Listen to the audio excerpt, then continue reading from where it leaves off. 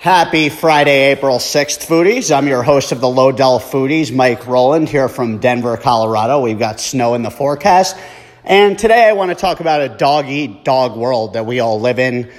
Everybody seems to be in a constant state of competitiveness, over clutter with advertising, hence why you see all these self-improvement apps coming up, health, body, mind, things like Calm and Headspace and eating better and self-awareness. All those things are important, but when you really break down the brass tacks here, what you eat, you are. You are what you eat, as the saying goes, and you'll notice mood altercations based on what you're putting in your body. So for example, as much as you might feel like eating a steak when you're in a highly competitive environment or mentality in life, in business, in relationships, whatever it might be in, you're better off eating something plant-based like a salad. So little food for thought as we roll into the weekend.